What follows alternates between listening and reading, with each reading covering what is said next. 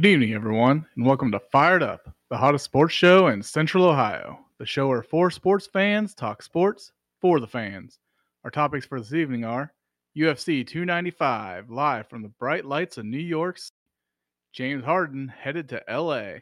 A college basketball legend passes away. The Las Vegas Raiders clean house. The NFL trade deadline came and went. Who came out on top, and who left us scratching our heads? Only a few weeks left in the regular season, predicting who will win Week 11's major games in the college football realm.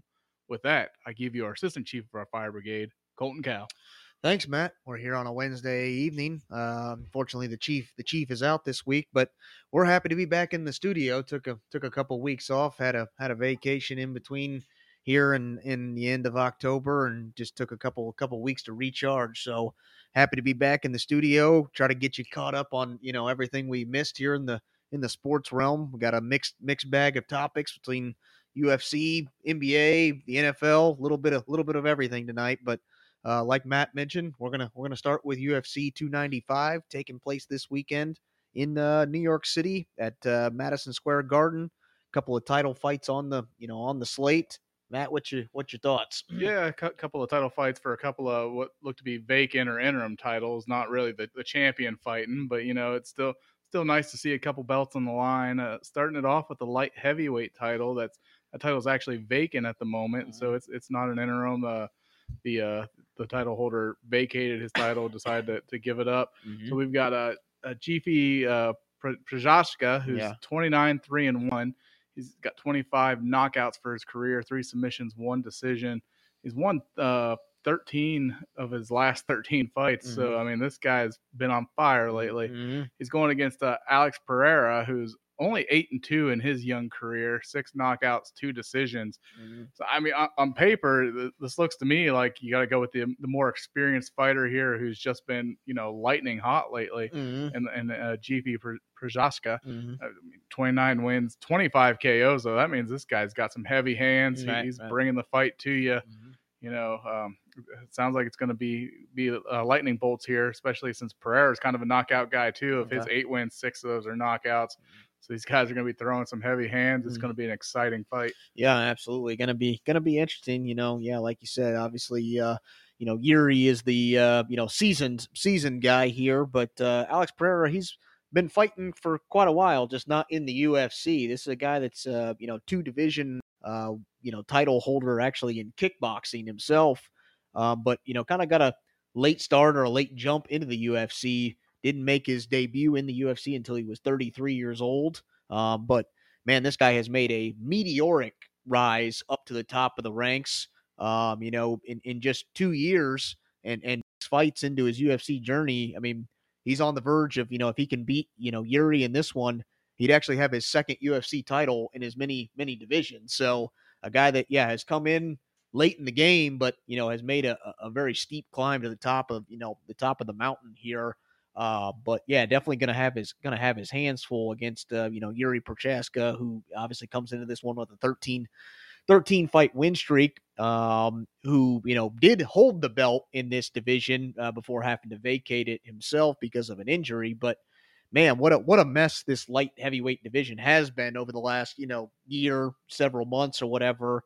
So like I mentioned, Procházka back at UFC 275, took the title. By submitting Glover Teixeira, but then, like I said, had to vacate it because of an injury.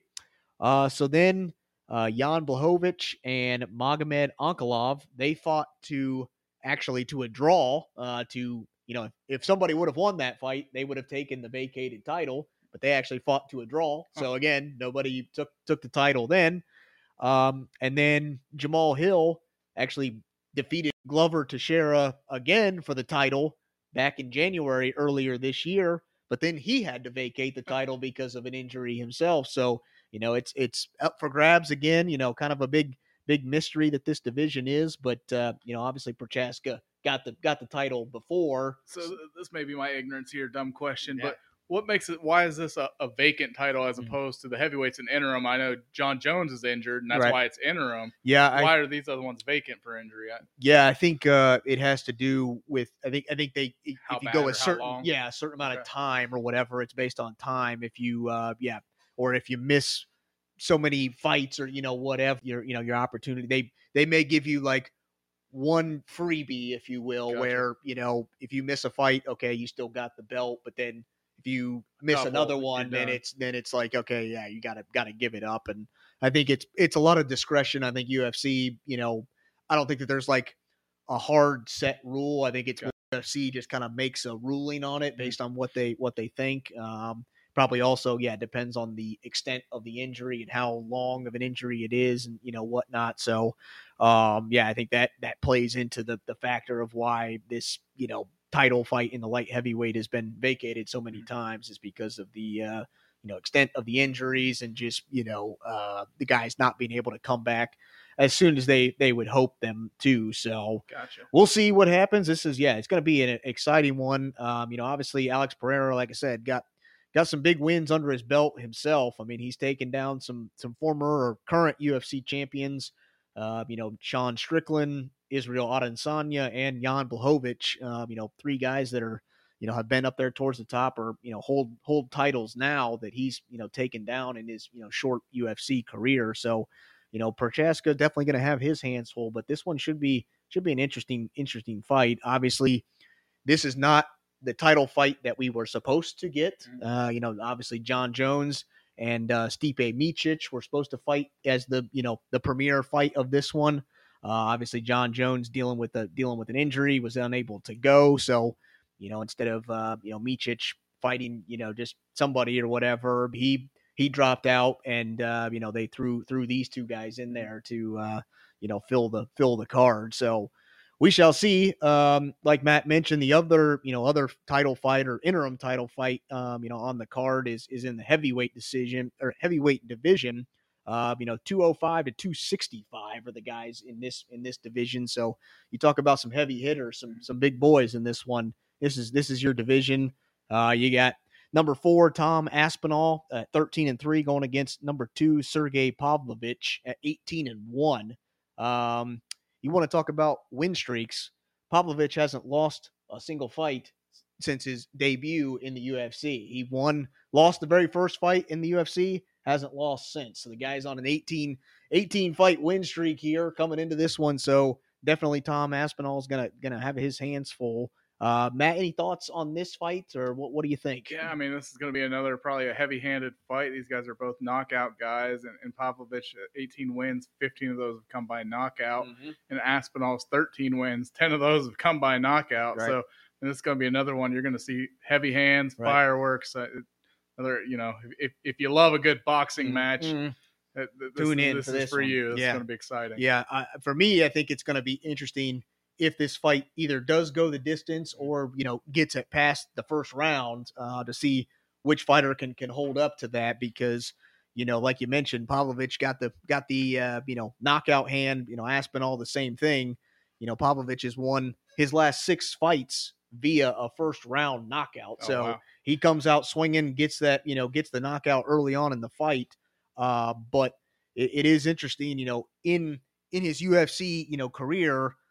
Obviously, this is an interim title fight, so it will be 5 rounds. Pavlovich has only gone the 5-round distance once in his UFC in his UFC career. So it will be interesting to see if this does go past round 1, which fighter will have the stamina, which one will have the longevity to keep it going.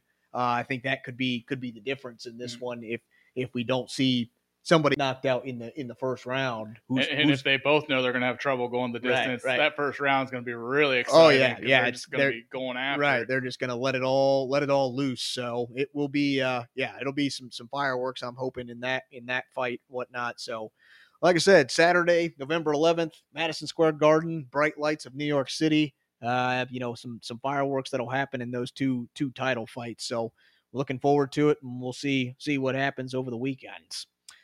All right, well, moving over then to a little bit less violent sport. Moving over to the hardwood, talk a little NBA basketball. As you all probably heard or know, James Harden out of Philadelphia on his way to the Los Angeles, but not the Lakers, the Clippers he's headed to. He gets sent to the Los Angeles Clippers, also with PJ Tucker, Philippe Petrusev, and a first-round pick. while the Philadelphia 76ers get a bag of players: Marcus Morris, Nicholas Batum, Robert Covington, Kenyon Martin Jr., a 2028 first-round pick, a first-round pick swap, and 2 future second-round picks as well. So, handful of picks, handful of players. Matt, what's your thoughts on this trade? Good for Philly, good for Los Angeles. What do you think? Yeah, definitely good for Philly. I mean, to get that much for an aging guy who, I mean, probably isn't going to be in the league much longer, and definitely not producing at the level he's used to producing at. I mean, you've kind of seen that fall off even the last few recent years for him. So great haul for the Clippers. And this is a win now move or a great haul for the 76ers, a win now move for the Clippers. So, I mean, if this doesn't happen now, they've given up a ton of capital for future years to not be able to get somebody younger to really help this team. So this is kind of a now or never deal. And I don't know that's going to work out for them. They have a bunch of very similar players. It's going to be hard to get that to all gel together and get the best out of it. It sounds great on paper, but you got a lot of guys who dominate the ball and need the ball to be effective, and I don't see how this is going to work. Yeah, will be interesting. You know, like you mentioned, I think that the title window for this Los Angeles Clippers team is definitely shrinking or getting smaller. You know, Harden pairs up with the Clippers, who already have Kawhi Leonard, Paul George, and Russell Westbrook on the roster. So obviously pairing it up with 3 All-Stars or former All-Stars. It's going to be interesting. Obviously, Harden himself, won the league MVP back in 2018. Has 3 scoring titles under his belt. So a guy that can score the ball. Did make his debut for the Clippers on Monday, where they actually took a big L to the New York Knicks. Harden had a decent outing, 17 points, 6 assists, and 3 rebounds. But his plus minus score when he was on the floor, minus 18. So, not the greatest debut is from, an overall team standpoint.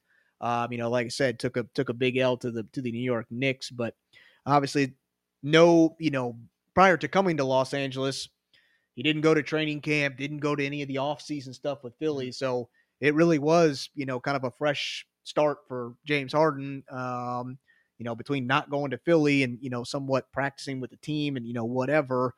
He's coming to LA where, he's got to learn new offense, new stuff or whatever, and didn't have any opportunity to do that in the off season or anything like that. So very, kind of just freehanding it and just kind of going with the flow right now until he gets comfortable.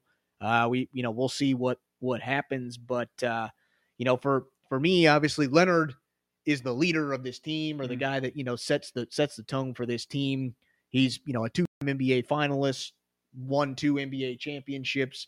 All the other guys are searching for their first NBA championship, which is interesting in itself because the Clippers actually have 3 of the top 6 active NBA players in points, total points scored, who have never won an NBA title. So they have, 3 of the top 6 guys that can score the basketball, but have never, had that great opportunity of winning an NBA championship. So like you mentioned, on paper, it looks great. They got the potential. They got the players that, can score the ball and, whatever, but can they make it all gel and make it all work? Obviously, Westbrook and Harden, have bounced around from team to team here as of late, have had that negative connotation as being labeled as somewhat of a cancer on the team.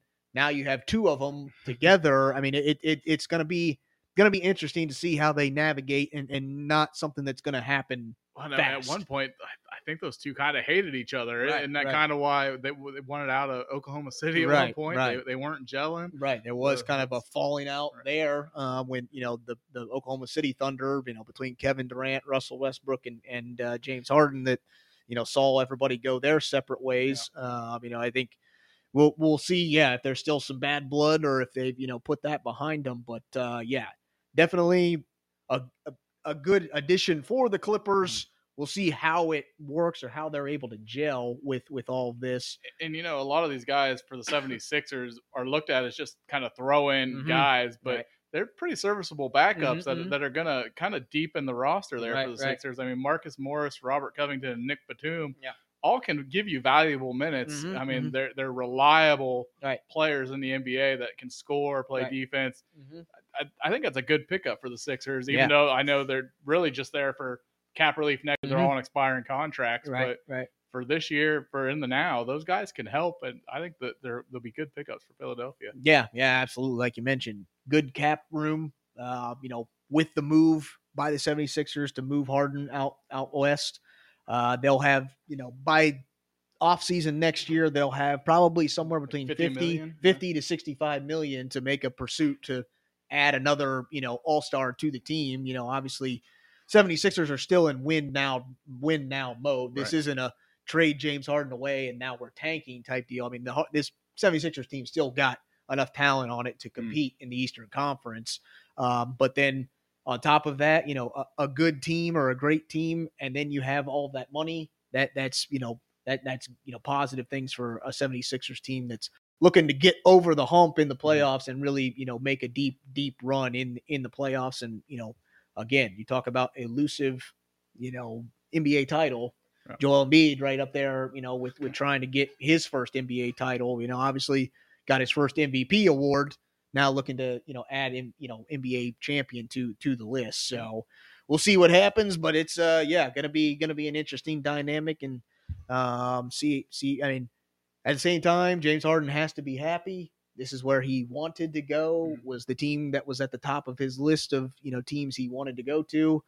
So at this point, if he isn't happy or this isn't, going to work out, it's on him at this point. Yep. So we shall see. I think, the Clippers have the chemistry, have the pieces in play to make a run, but man, the Western Conference is a tough conference. So they're going to have their hands full, and trying to make this lineup mesh. So, all right, well, continuing with basketball, but going over to college basketball, a little bit sadder news.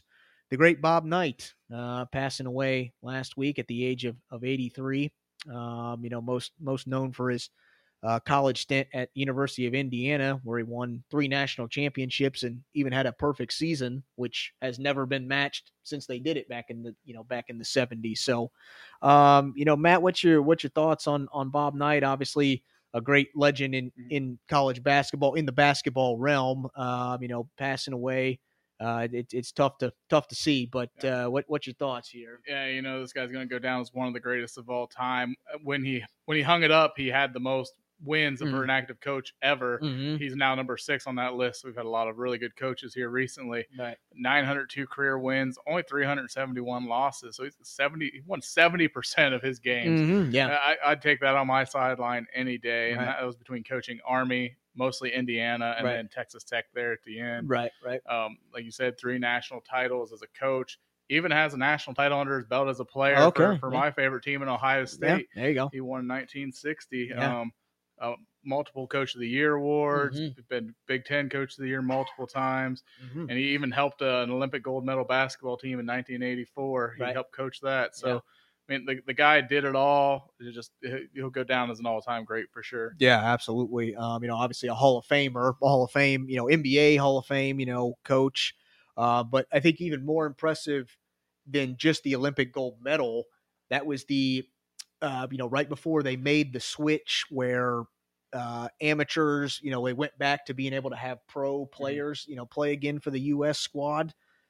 Bobby Knight was the last, coach for a U.S. squad that had amateur play, college players that were winning the Olympic medal. So it wasn't the dream team. Right, yeah. So he, was able to coach a bunch of, college kids to an Olympic gold medal, which, just speaks volumes to, his coaching ability and his ability to, coach the younger generation. But it is interesting because during that Olympic team, obviously cuts have to be made, chances, certain players get opportunities, whatever.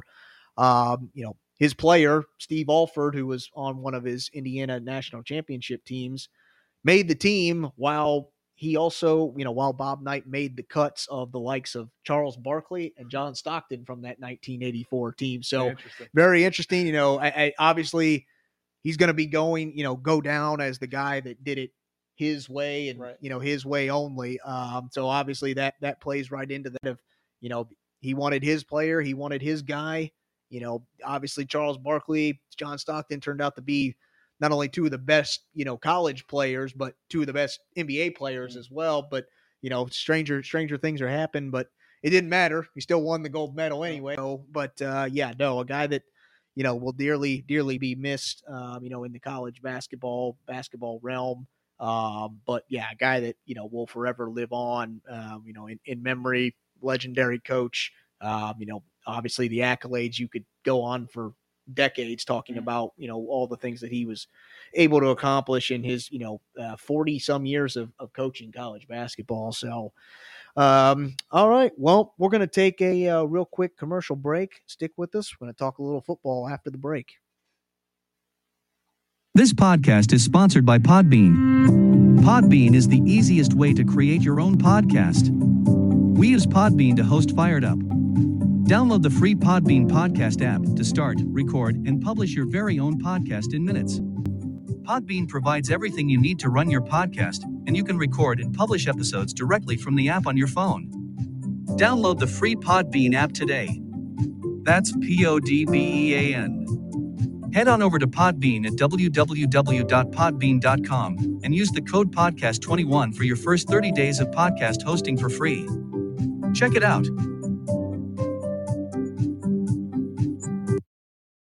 All right, and we're back. Like I mentioned, going to talk a little bit of football the rest of the way here, and talk about a coach that probably won't go down in history here. That's the former Las Vegas Raiders head coach Josh McDaniels. The Raiders decided it was time to give him the boot, so they did. Along with him, they got rid of their general manager and also shipped out their offensive coordinator this past week. And without McDaniels, the Raiders were able to get a win with an interim head coach this past weekend. So maybe it was the right move, maybe not. I don't know. But anyways, Josh McDaniels no longer the head coach for the Las Vegas Raiders. Matt, what do you think about this move by the Raiders? Good, bad? What you? I think it's the right move at this time, and it was kind of head scratching when McDaniels got the job. To be honest with you, because he had a stint there previously with the Denver Broncos. That didn't go well either. So I mean, this stint right here takes his all-time record to 20-33. I mean, just. He's been a great offensive coordinator. He just hasn't been able to translate that into being a great head coach. And I don't know if he's just not gelling with the players or he's not able to, if he's got too much on his mind that he can't use that offensive mind like he needs to or what it is. But he just doesn't seem to have it there. And, I think he needs to go back and be an offensive coordinator somewhere and kind of give the dream of being the head coach up because it's just not working. Yeah, absolutely. I think I was talking about this the other day. There are just some guys that are just destined to be coordinators. One guy that comes to mind is Jim Schwartz, the current defensive coordinator for the Browns. A guy that has had a couple stints as a head coach in the NFL and has not worked out at all. Similar circumstances, just not great records as a head coach with the places that he's been, but everywhere where he's been a defensive coordinator, whether it be the Eagles or, whatnot, he's been a great defensive mind. So yeah, it's just some guys are just meant to be coordinators. They're great at what they do on one side of the ball and just, aren't able to translate that when they get the promotion to be the head coach that controls everything about the team. So I think, at this point, obviously McDaniels will find another job, probably more than likely as an offensive coordinator for a team in the NFL. So we'll see what happens. But, you talk about that offensive mind. That's a big reason, why the Raiders brought him in to, get that offensive mind and, have this Raiders offense really clicking. Well, so far through this year, and again, we're only, about halfway through the season, the Raiders are 31st in total offense, 32nd in rushing yards per game, and now are 30th in points per game at roughly just under 16 points a game. So I think at the end of the day, they were hoping for better things from their offense and weren't getting it.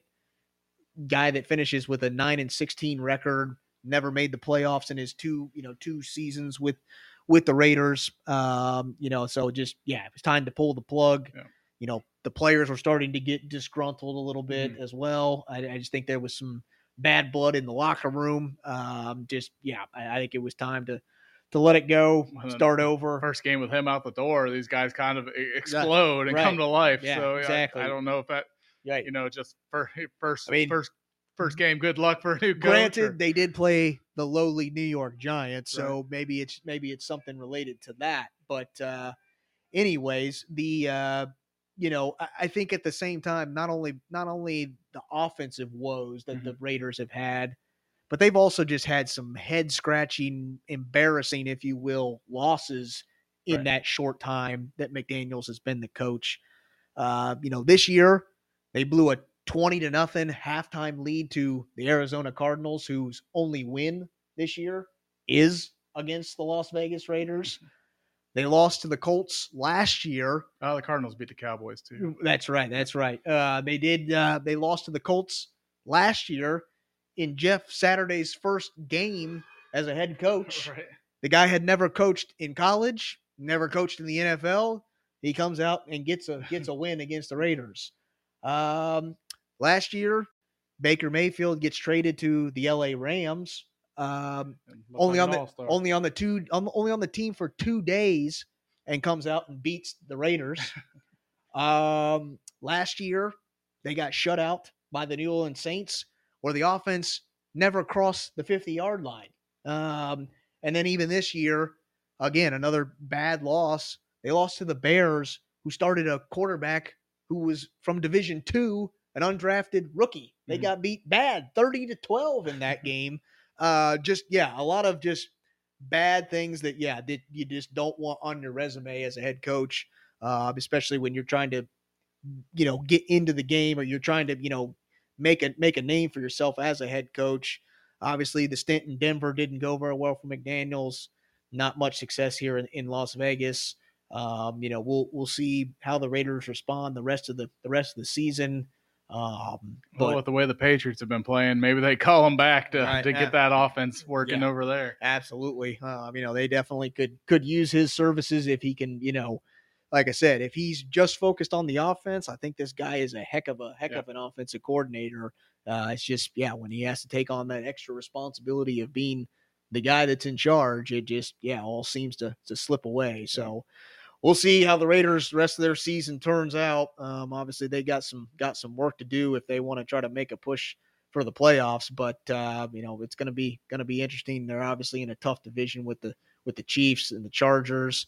The Broncos are probably about same talent level as the Raiders. So we'll see how it plays out. But definitely got their work cut out for them. So, all right. Well, sticking with the NFL here. Talking about some trades or some teams that made some moves at the NFL trade deadline. Going to pick our winners and losers from the NFL trade deadline that happened a week or so ago. We'll start in the winner category. Maybe a team or teams or players that did well or came out on top after the trade deadline came and went. For me, I'll get it started. I think it's the San Francisco 49ers as my 100%. winner. This is a team that's currently, started out 5-0 and is on a 3-game losing streak right now. They are undefeated in their division, but the Seahawks, who, I did say at the beginning of the season they would be competing in this division, they're tied right now as, with an overall record of 5-3 in the division. But for me, what stands out for the 49ers, I think it's a team, like I mentioned, 3-game losing streak. Probably not a team that even had to make a move. I mean, this is a team that's got players at all positions, stacked on both sides of the defense. They didn't even probably have to make a move, but they saw, hey, we're on a 3-game losing streak, man. We can make a move. Change it up a little bit. We need to do something here. So they weren't afraid. They pulled the trigger. They traded for the Washington Commanders, defensive end Chase Young. Only gave up a 3rd-round pick for him. Man, a defense that was already nasty, just got nastier here. You pair Chase Young with the other defensive end and Nick Bosa. You got Javon Hargrave, the defensive tackle in the middle. 49ers picked up Randy Gregory earlier in October. They also have Eric Armstead, another defensive tackle there to, be the anchor in the middle. Man, this is a nasty 49ers Linebackers defense. just fly around. Right. This is going to be a tough defense. But I think this move not only sets this 49ers team up for success, right now, but they're also thinking ahead, let's get to the playoffs. We're going to make the playoffs, but we're going to face some tough quarterbacks in the playoffs between their own division, Seattle's, Geno Smith, who can, move around in the pocket, can make some big throws. You got Dallas's Dak Prescott in the NFC. You got Detroit's Jared Goff, who can sling the pigskin. And then you also got Jalen Hurts, who killed them last year in the playoffs. So this move to me was not only a let's fix things that are going wrong now, but something to look ahead forward to with some of those big quarterbacks that they're going to have to potentially face in the NFC playoffs. And to me, that pickup, they're also my winner, by the way. Yeah. But that pickup was a no-brainer. They gave up what turns out to be a compensatory third-round pick. Right. And if Young walks in the offseason, they actually get a better draft pick out of it because of his status. Right. So, I mean, they gave up nothing.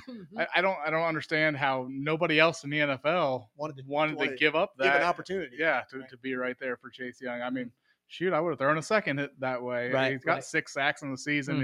He's coming back to life. Right. I actually picked 2 winners and I have 1 loser. Okay. They kind of all go hand in hand, though. So, like I said, San Francisco was the one. Yeah. And I also actually like what the Chicago Bears did in adding Young's teammate there in Montez Sweat. Yeah. They gave up a second-round pick, but they also signed long-term after that. So they got him in the door. They could have maybe picked him up as a free agent in the offseason, but they weren't going to wait. They had their guy. They knew they wanted him. They got him in the door, and they signed him. Yeah. So, that's a trade that's worth a second-round pick if he's going to be around for a while. Right. So, I had both those guys coming from the Commanders, and that goes right into my loser. Hands down, it's got to be the Commanders. Yeah. They were a playoff team a year ago, and they've just thrown in the towel. They dealt both their defensive ends like we just discussed, and, really got little out of them. Right. So it's not like they're getting a ton of draft capital to make this team better in the future. They've just kind of gave away, I think they're both first-round draft picks for them. Gave them away for essentially nothing. Yeah. And I don't know how they're going to get better from there. I know they got some cap room and all that, but it's going to be tough sledding there for the Commanders. Yeah, I think I have to feel, not only the Commanders as a team, but probably have to feel even worse for Ron Rivera, their head coach. This probably is a season that he came into probably on the hot seat, probably, if he's not able to get things turned around, probably on his way out the door. And it seems like the franchise is somewhat helping that by trading away their best players on a defense that, again, their offense is dysfunctional, but their defense has been a solid unit the last, several seasons. But then you trade away, 2 of your best defensive players, you're pretty much throwing in the towel at this point, and, probably giving a pretty good sign to your head coach that you're probably not going to make it, not going to be back as well. But, for me, my big loser, you talk about the Chicago Bears being your winner. To me, I think they're the loser in this one. This is a team that is 2-7. They're 0-2 in the NFC North, dead last in their division, almost dead last in the NFL. Did they need to go out and trade for a defensive guy, give up a second-round pick to get a defensive guy? I don't know. It would be different if this team was 7-2 and they're competing. They're 2-7, and there's no signs of life with this team because their offense is a dysfunctional mess. They don't have any receivers. When Justin Fields is out there, he looks good, but he can't stay healthy right now. They have no offensive line that can protect him anyways. I just think giving up a second-round pick to get a guy – again, I do like the sense that they were able to sign him to an extension, but I think you probably could have gotten this guy in free agency. You could have waited. Right. Who knows if somebody else picks him up? Who knows if he's going to sign with that team? You probably could have, taken your chances and gotten him in the offseason and not given up a second-round pick. Right. A team that needs picks at this point, could you have drafted a defensive pass rusher with that second-round pick? I don't know. We'll see how it plays out. But, yeah, I just think they gave up, that second round pick, a valuable second round pick, to a team they're still in rebuild mode. Right. They're not competing. And even with this, Montez Sweat, this doesn't put them over the hump, and they're going to now all of a sudden start winning, ball games or whatever. I think had they not been able to re-sign him, I'd be a lot more sour on it. But that to me made the big difference because now he's in their future plans, right? And he's worth a second round type of guy there. So right. That's why I went the other way with it. I see what you're saying for sure. Right. To me, I just hope that this works out, because if we all remember at last year's NFL trade deadline, the Bears traded away another second round pick to get the Steelers wide receiver Chase Claypool. We all know how that played out. It was a complete disaster. Yep. The guy never really even played for the Bears. Earlier, before the trade deadline even happened, they shipped Claypool out, turned their second round pick that they gave up and got a 7th round pick from the Dolphins in exchange. So you gave up a 2nd round pick to get a 7th round pick in return. Not a good start for the front office there in Chicago. Let's hope Montez Sweat's a little bit better, or, the situation plays out much better for the Bears. I think it is a good move, maybe a step in the right direction. The Bears are dead last in the league with only 10 sacks, total as a team. So, you bring in a guy that is pretty consistent when it comes to, getting sacks and getting after the quarterback. I just think they maybe gave up a little bit too much to get him on a team that's still in rebuild mode. But we'll see. We'll see how it plays out. But I think for me, this whole trade deadline, I mean, it was pretty quiet. Pretty quiet. And I was reading something where NFL teams have actually started to push the NFL to actually push the trade deadline to later in the season. Why even have a deadline? Just let it go. Let them trade whenever they want to. Right. So, they have actually, it used to be like a week earlier or maybe a couple of weeks earlier than what it is now. So they have made a change in the sense that they have pushed it back a little bit later than what it used to be. But NFL teams want to see it go even later than that, just because this NFL season as a whole, we don't know who's good. Right. There are a ton of teams that are 5-3, 6-2, 4-4. Yep. There's a lot of teams that at this point still think jockeying for position. Really think that they are contenders.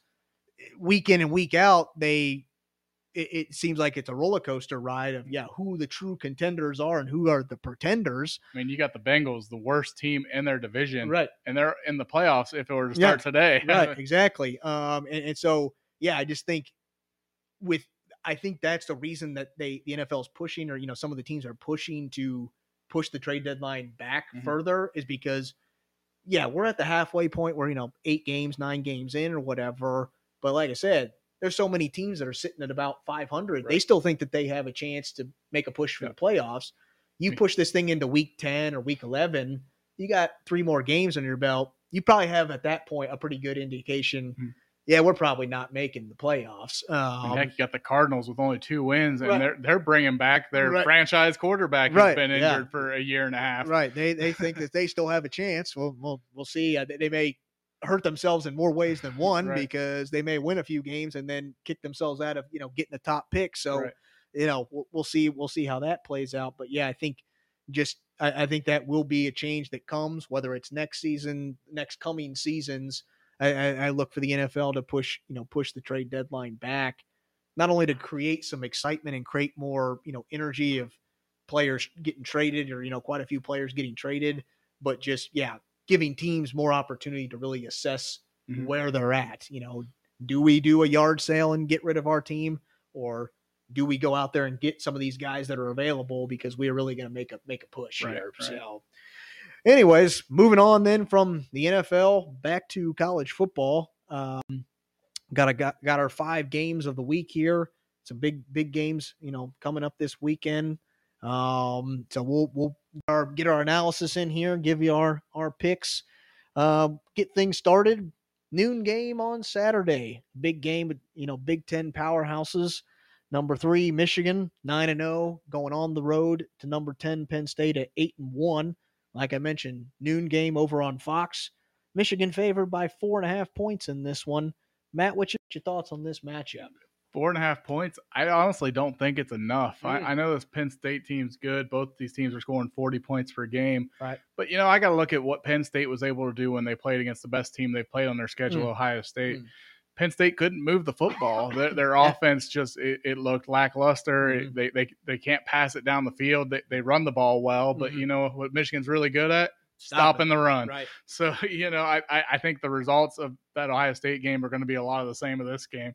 I think Michigan also dominates on the defensive side, and Penn State doesn't move the ball well in this game either. I expect similar results to the OSU game. I'm going by Michigan more than the 4.5. All right. Yeah, I gotta agree with you. Obviously, for me, as a Michigan fan, this is going to be our first big test. Everybody's talked about it. Our schedule has not been very good. The teams, but again, you can only play the teams that are on your schedule. These schedules are set years in advance. Nobody knows who's going to be good, who's not going to be good.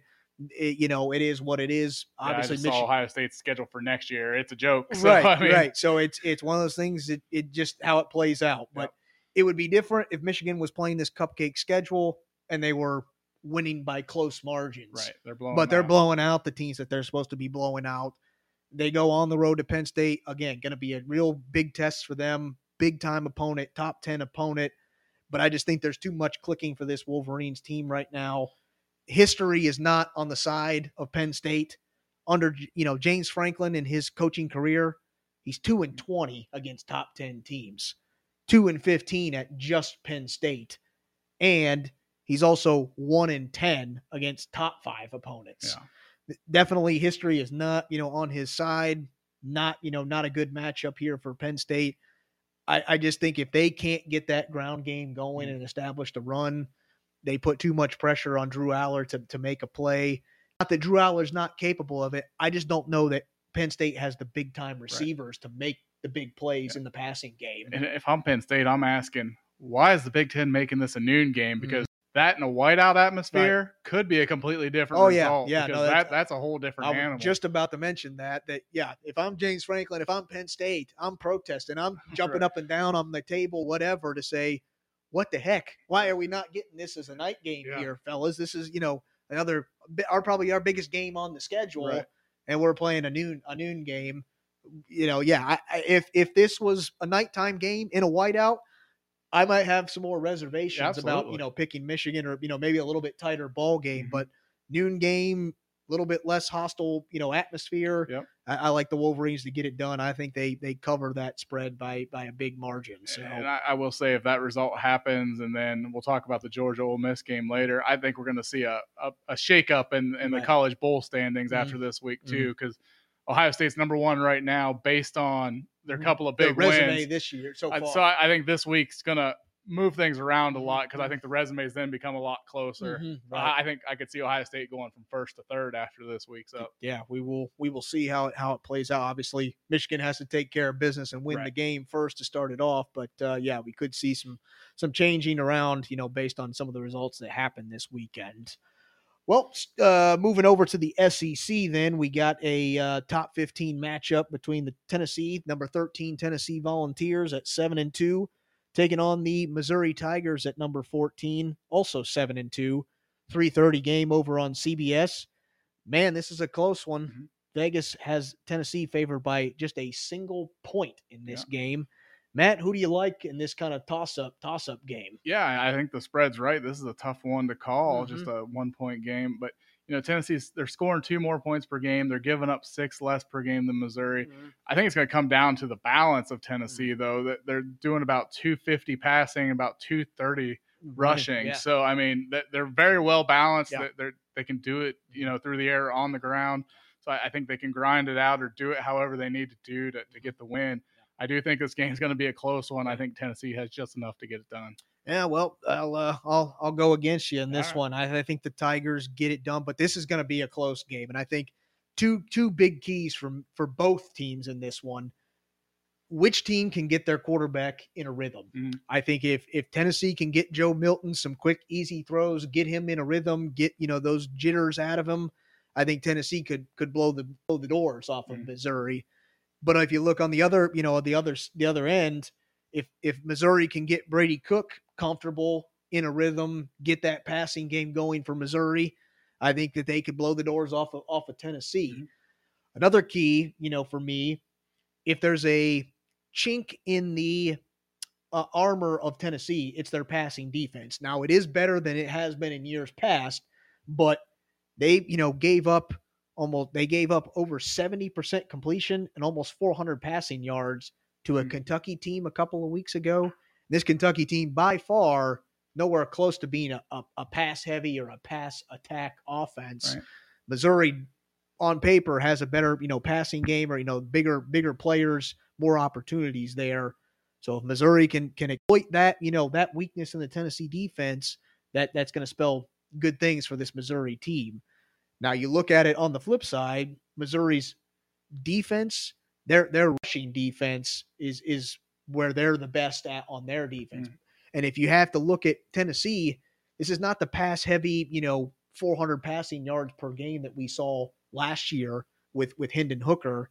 Like you mentioned, more of a balanced team. Right. But they do a lot of running by committee. They have 3 or 4 running backs that they can throw in there that can get you 100 yards a game. So it doesn't play well to Missouri's strength because, like I mentioned, their rush defense is one of the best, not only in the SEC, but in the country. Mm-hmm. So it's going to be which team can exploit each other's weakness and which can get their quarterback comfortable in a rhythm early on in the game. I think that's going to come. That's who's going to win this game.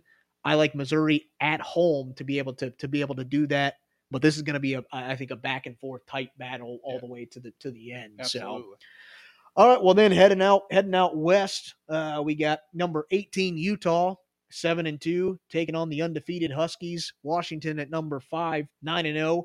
Another 3:30 game over on Fox. Vegas heavily favors the Washington Huskies. Got them by 9.5 in this one. I got to agree with Vegas. I think Utah's defense, they're good, but it's not as elite as it has been. Right. This is a Washington offense that nobody has been able to figure out how to slow them down. I don't think Utah's defense is going to figure it out. They've been playing with a backup, a third string, a fourth string. Heck, even maybe their punter's been in there at QB at this point. I just don't think the offensive firepower is going to be there for this Utah team. I like Washington to get it done. They will give up points because that's just what their defense does, but Utah is not going to be able to match them point for point in this game. I like the Huskies to get it done. Yeah, I agree, and I don't know that Utah's defense isn't as good as they have been in years past. I think they're on the field a whole lot more in the games because their offense just can't do anything. Mm-hmm. An offense isn't going to be able to keep up with it. It's going to be a lot like the USC game and the Oregon game where they can't keep up on the offensive side. The defense does what they can, but for so long, they can't do it all game. So I think Washington wins, and 9.5 is probably a pretty good point there on the spread. Yeah, absolutely. Well, continuing to move all over the country, we're heading down south. We got the Miami Hurricanes at 6-3, taking on the currently number 4 ranked Florida State Seminoles at 9-0. Another 3:30 game over on the ABC. Florida State likes the Seminoles by 2 touchdowns, 14 points in this one. Matt, what's your thoughts on this game? Yeah, I think it's kind of a little high spread there. I think Miami came into the season with high expectations, but they haven't quite lived up to it, losing 3 of their last 5. Yep. They did start the season 4-0, though. Florida State's scoring 7 more points per game. They're giving up 3 less points per game. But, Miami really needs this to kind of salvage their season. Mm-hmm. Like I said, they started out hot, but then they just kind of fell apart. Right. So, I think their coach needs this. The team needs – they're going to be playing hard, kind of a backyard brawl, Miami, Florida State. Mm-hmm. So that always makes for an interesting rivalry, fun contest that way. Lots of recruiting battles on the, recruits in the stadium for this one that could go, either way depending on how the game turns out. So, I mean, all that said, it sounds like I'm going Miami, but I'm not. I'm still going Florida State, but I think it's closer than that 15.5 point spread. Yeah, absolutely. I think this one, it's going to come down to, for Miami, can they take care of the football? In those losses, that they've had, they're just giving the ball away, willy-nilly. They can hold on to even with all the turnover problems that they've had, this is still an offense that's averaging 32 points a game and averaging almost 7 yards a play.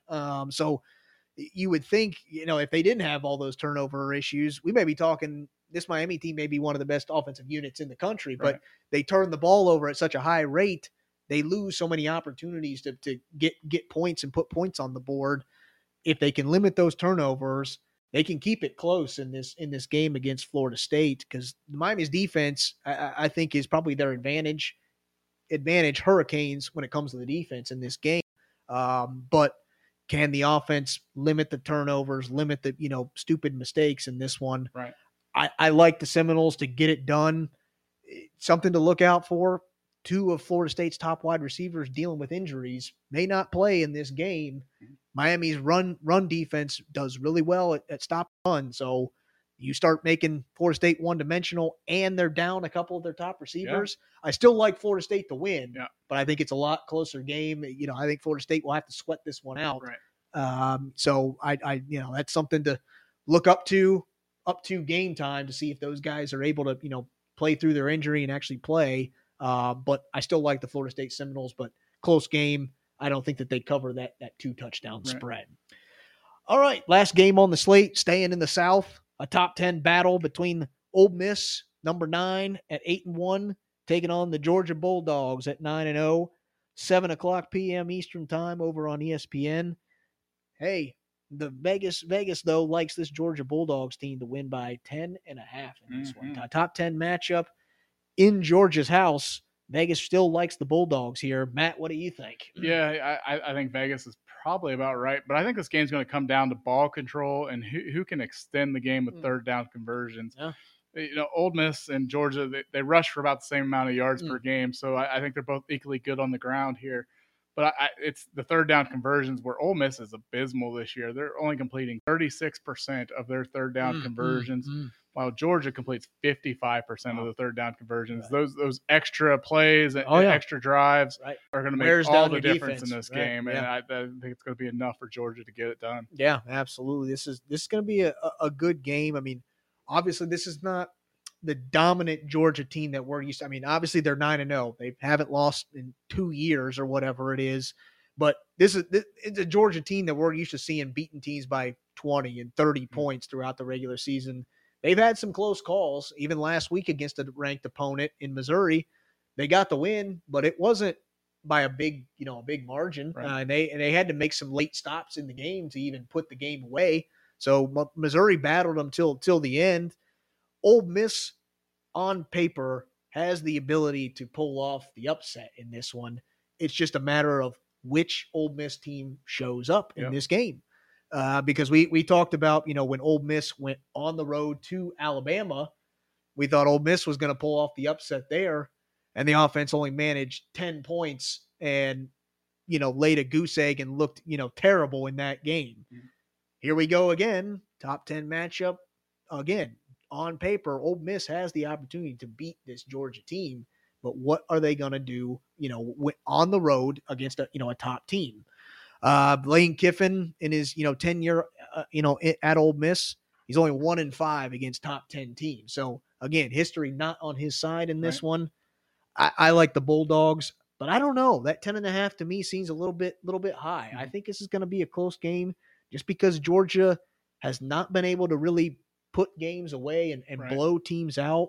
I think Ole Miss can keep this game close, but I just, again, don't think the right Ole Miss team is going to show up in this game. I think Georgia pulls off, a late win in this one, stays undefeated, and like you mentioned, may shake up the playoff rankings as a result of, these top 10 battles behind, Ohio State, who's currently, number 1. But we shall see what happens. Exciting. Yeah, still exciting games being played this late in the season in college football. Still, a few weeks left in the regular season. Still a lot to play for in a lot of these conferences. So we'll see how it shakes up over the next couple of weeks.